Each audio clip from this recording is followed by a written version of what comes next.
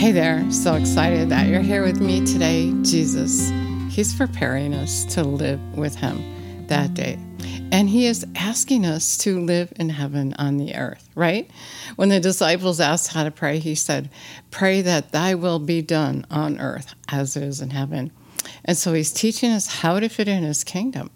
So let's acknowledge Him. Jesus, thank you for teaching us your way.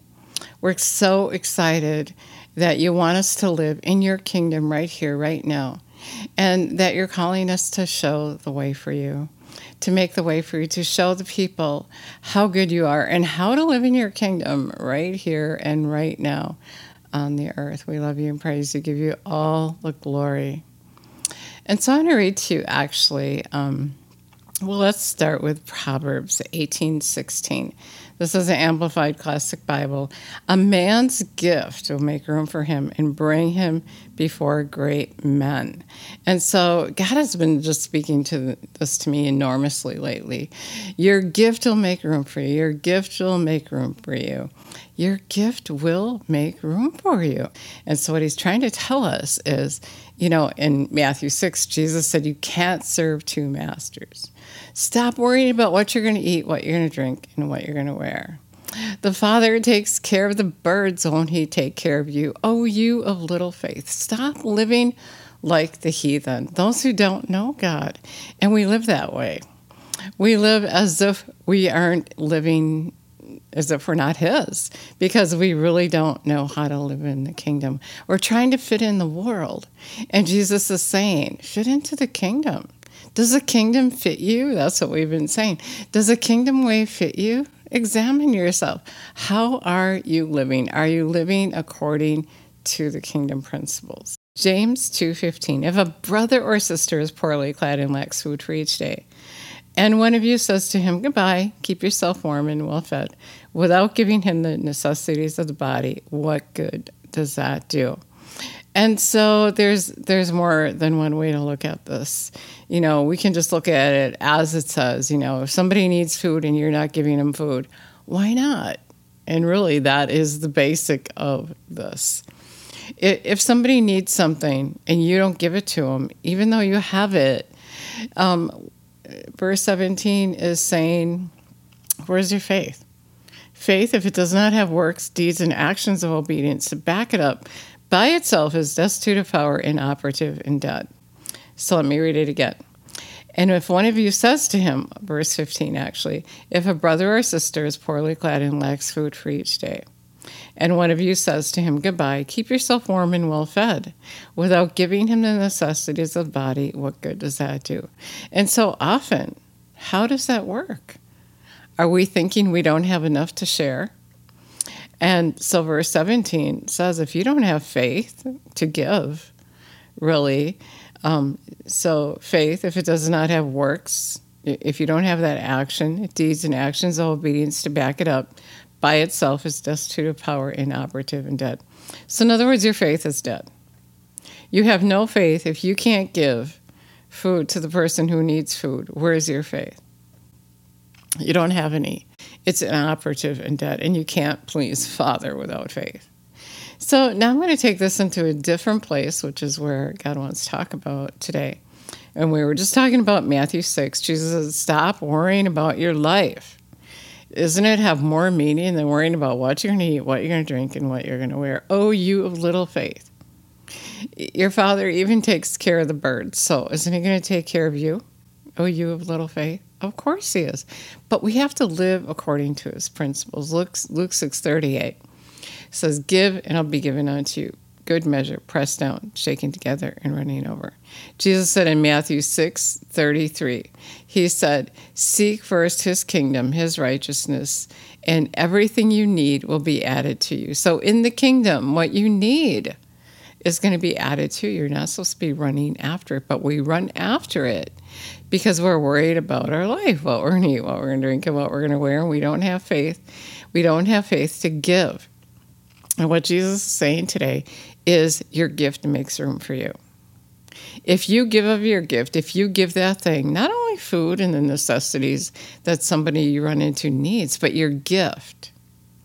We were all given a gift. We were created to do his work. We were created to do that greater work. And some of us can sing, and some of us do instruments, some of us can teach. Whatever your gift is, you are to be giving it away. You're to be using your hands to give of your gift, to give to those in need of what you have. Somebody needs what you have. Somebody needs what you have. And if you're not giving that, then you don't have faith. You don't have faith to live in the kingdom. And the thing that stops us is, well, what am I going to eat? What am I going to drink? And what am I going to wear? If I'm giving away my gift, how am I going to support my family? Keep on seeking, keep on knocking, and the door will be open to you. You have to have that revelation knowledge from Jesus. I can't tell you the answer to that. I can't be Jesus for you. But we have to take the word and examine it and compare our lives to it. Are we fitting into the kingdom? Are we trying to make the kingdom fit into our world? Are we trying to tell Jesus what to do? Are we asking him for things that aren't going to happen because we aren't doing his principles? We have what we need. We talked about yesterday of calling those things to be not as though they were. We have his creative power in us to do his work, but we have to follow all of his principles. And he's saying right here so clearly, if you don't give what's needed to that person who needs what you have, your gift, then you don't have faith because you're worried about you. This is very interesting in Ephesians 4, verse 28. Well, verse 27. Don't give place to the devil. Let him who stole steal no longer, but rather let him labor, working with his hands what is good, that he may have something to give to him who is in need. And God was showing me what he's talking about is when you work with your hands, you're doing your gift, and then you will have what that person needs. The gift that he put on the inside of you is what you're supposed to give. And what he's saying is if we're not doing that, we're stealing. We're really stealing from God. We're stealing from the kingdom of God and how it shows love. Because give and it'll be given unto you. Give and it'll be given unto you. When I was working, God asked me to quit my job. And I said, I got to get out of debt first. And he said, your job is keeping you in debt. Because God's way is higher than our way. His way is to give. Can you imagine living in heaven and having to get a job so that you can give to others? No. In heaven, you're going to give what you have. You're going to give that thing that God gave you to give. You're going to give it away, and by your giving, you're going to have your needs met. And that's the word I have for you today. It's pretty simple. His way is different. We're not living in his kingdom. We're not living in heaven on the earth because we still have a mindset of things that we got to work. We have to go out and get a job, and we have to get money. And I'm not saying we don't need money, but God has a different way. And I can't tell you your answer but to seek and keep on seeking, knock, seek his way of doing and being right, and know that he needs to interpret the word for you. So much of the time, I think people they hear something and then they think it and they even repeat it. And so everybody's saying it, but really, is that what Jesus said? He's saying here to work your gift, work with your hands. So when you're working with your hands, you're doing that thing that you're good at. And that, I just want to mention that too. When you're doing what he called you to do, it's fun.